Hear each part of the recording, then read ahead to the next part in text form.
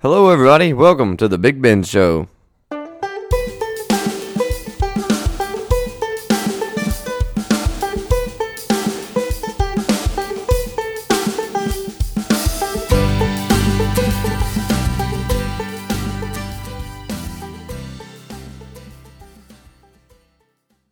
Thanks for tuning in, everybody.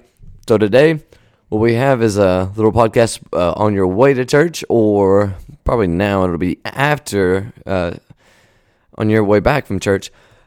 Today, what I'm wanting to do is go and talk through. It's one of my favorite stories in the Bible. It's in three of the Gospels. It's in Luke, Matthew, and Mark, and it is the woman who is healed from the bleeding. And I just think this is like a remarkable story. It's got two huge lessons that I learned from it, and just a little bit from the background of it, because I always think it's important that you understand the background before you just start spouting out any of the verses.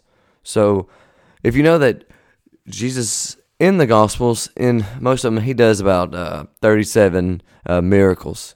This healing the bleeding woman is one of them. And, of course, sometimes he makes points with each of them. And most of them in the beginning were private. And they were privately done, basically just a hush and not really tell anybody. And we'll know that this one's a lot different than that. So one of the first things you'll know that she suffered for 12 years, this bleeding, constant bleeding. And looking into Leviticus in the Old Testament, any woman who has like a constant bleeding, she's, to wear robes that has holes in it. Basically, she's not allowed to even enter the temple. And if she's in this constant bleeding state, basically to be shunned from society. Now, our lesson is in Luke chapter 8, verse, we'll start about, it's a story within, it's a mini story within a story. So I'll go with Luke chapter 8, verse 40. And I use, of course, when I'm in church, I use the King James Version, but for now, I use at home the NLT, the New Living Translation. I find it really easy to use. The figurative language is, yes, it's gone, but it is just a lot easier to translate, and the language for commoner is really easy to understand. So in verse 40, and it says, on the other side of the lake, the crowds welcomed Jesus because they had been waiting for him. And there, he's going to see a leader of a local synagogue, and he's going through this town, and the leader of the synagogue's daughter is sick, so he's going to go and I guess produce another miracle, you could say. And as Jesus went with him, he was surrounded by a crowd, and I'm in 42. A woman in the crowd had suffered for 12 years with constant bleeding, and she could find no cure. Coming up behind Jesus, she touched the fringe of his robes, and immediately the bleeding stopped. "Who touched me?" Jesus asked, and everyone denied it, and Peter said, "Master, the whole crowd is pressing up against you." But Jesus said, "Someone deliberately touched me, for I felt healing power go out from me." And then when the woman realized that she could not stay hidden, she began to tremble and fell to her knees in front of him, and the whole crowd heard her explain why she had touched him, and that she had been immediately healed. Jesus said, "Daughter," he said to her, "your faith has made you well. Go in peace." Now, the first thing, one of the first things that you can learn is we put ourselves in the place of the woman, is that Jesus will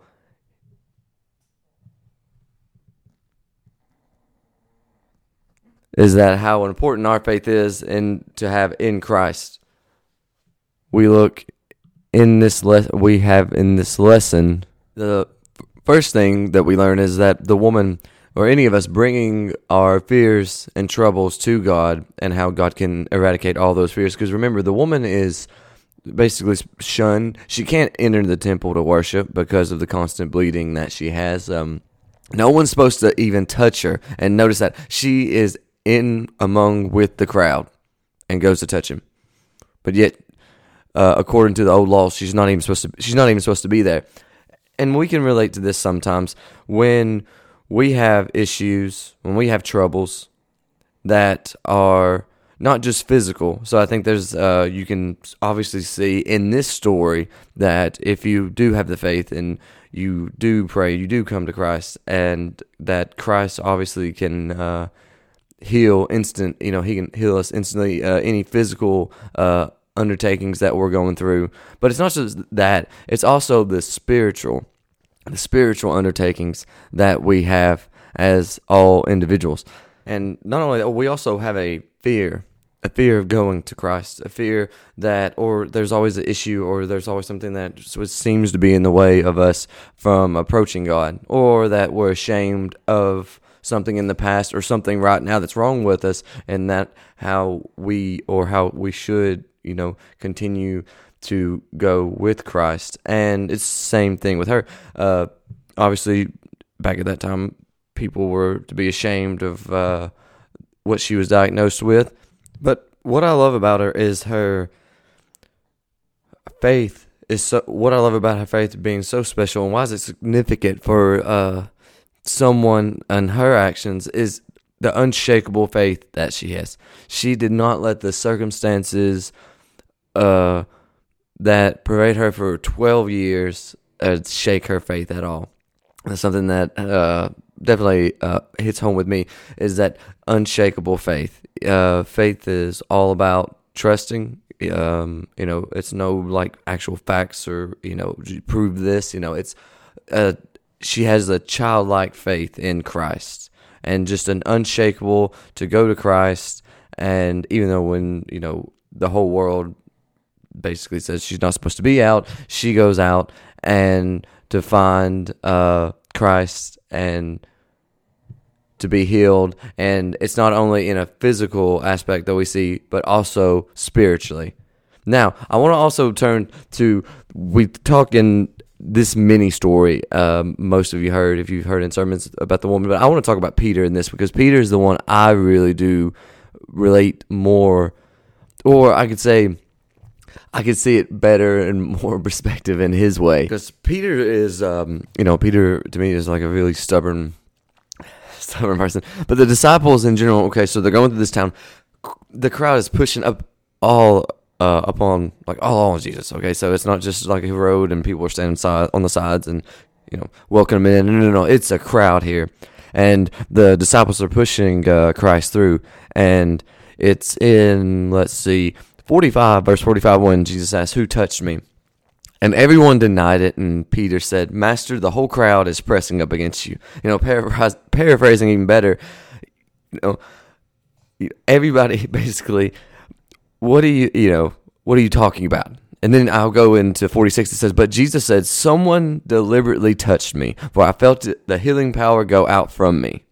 Now, imagine that, and I've imagined several times, and this is why it's my favorite.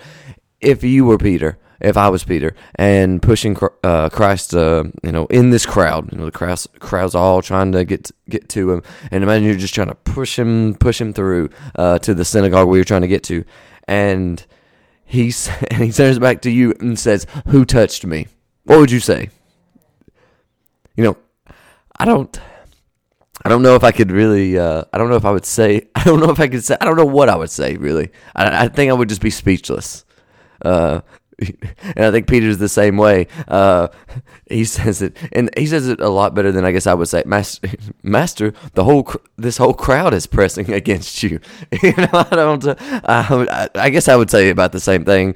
I don't know, but what I take from this right here is sometimes, and a lot of times, when God does ask us to do things, or God puts in our lives a challenge, a healthy challenge for us to do, and we think God turns around and tells us about these challenges or these tasks that He would want us to do, things that we should do, and we look in our situation, pushing in a crowd, we're all crowded, our daily lives, it's just crazy busy, and we look back at Him and say, What? Just what he says, he kind of denies it.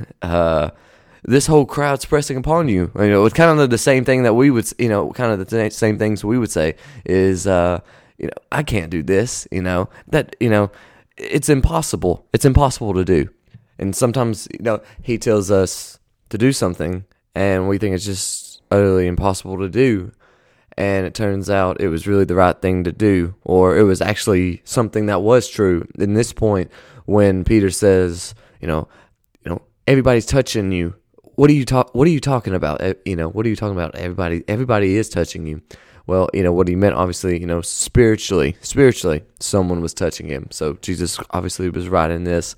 And what I take from it is that when God does talk to you, and when you are speaking and he puts these challenges or puts something on your heart, for me, it's not to neglect it, or even if you think, oh my gosh, this is just impossible. It doesn't even make any sense. That doesn't mean that in the human mind, we should disregard what he says. Instead, we should have all faith. I should have all faith in what he says, and do to the best of my ability, what he wants me to do. Take on the task. Take on those healthy challenges that God wants me to do.